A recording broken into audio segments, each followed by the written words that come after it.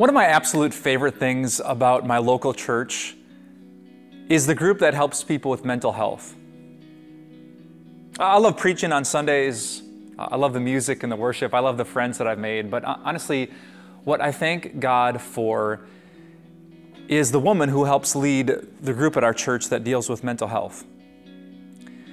As I prepared to speak to our church family about anxiety and depression, I reached out to her and I asked her for advice. She's been on the front lines in her own life and with so many brothers and sisters at our church.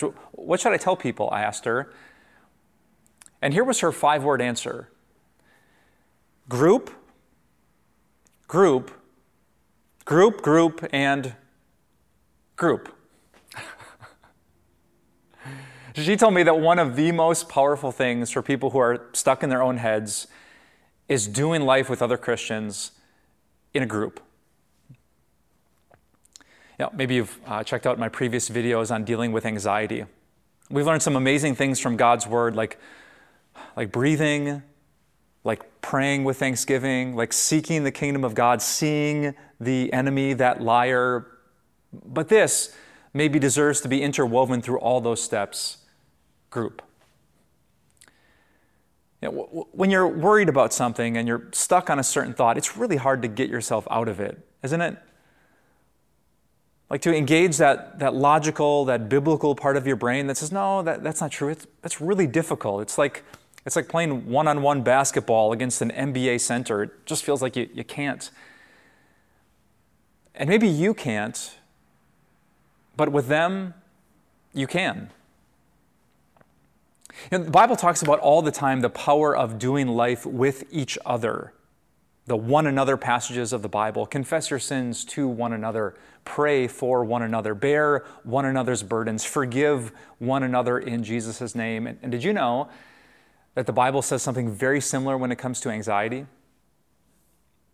The book of Proverbs, chapter 12, says in verse 25, anxiety weighs down the heart. Right? Maybe you feel that right now, just weighed down. But a kind word cheers it up. When you're stuck in anxiety, it's hard to speak kind words. But it's not hard for your friends. If they're not in that same mental spot, maybe all it takes is a group text for someone to speak a kind word back to you. An encouraging word to remind you to breathe or to pray. A biblical word that reminds you that the kingdom of God is yours and you are right with God even though you're still struggling. An encouraging word that reminds you the enemy is in the room and he's trying to steal and kill and destroy the blessings that are already yours through faith in Jesus Christ. Anxiety weighs us down, but a kind word from a good friend can cheer us up. So let me share with you a tip that has been a huge blessing in my life. Whenever I get spiritually stuck, like whenever I'm tempted, my brain is just not in a good, blessed, biblical space, I find my phone as fast as I can and I text a group of about 10 friends. And not all of them have their phones on them, which is a good thing, but almost always someone does. And within a minute or two, I have a response. Someone's praying for me. And just that opportunity to connect with people and know I'm not alone. And people are asking our Heavenly Father to help me deal with my fears, my worries, my sins. It makes a huge difference. And maybe you could do the same thing. Anxiety might be weighing down your heart today, but a kind word from a good friend could make all the difference in the world. Remember that woman I told you about who leads the group at our church? It wasn't too long ago that she actually was right behind me waiting. You see, there was this young woman I had just met in our community who wanted to learn more about Jesus, but she was anxious. She was worried about coming to our church for the first time. She was worried about what would happen. What if she embarrassed herself? So guess what our friend did? Our friend from church waited right there.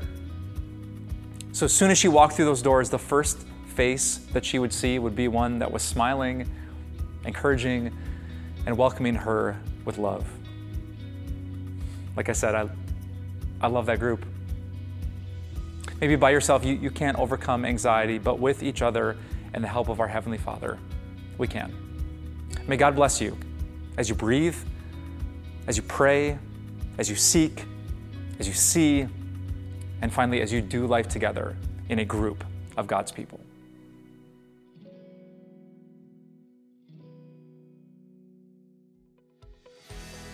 Hey, it's Pastor Mike. Thanks so much for listening today. If you enjoy this podcast but want to go even deeper in your faith, I want to invite you to check out all the great content that we put out here at Time of Grace. The easiest way for you to do that, and the way that I personally do that, is by signing up for the Time of Grace email. I might be biased, but I think the Time of Grace team does a great job putting all into one email: a written devotion, a video devotion, a blog post, podcasting options. It's the way that I love to start my day, and if you want to go deeper with Jesus, it's a great way to start yours too. Just look for the link in the episode notes to sign up, and thanks for your support.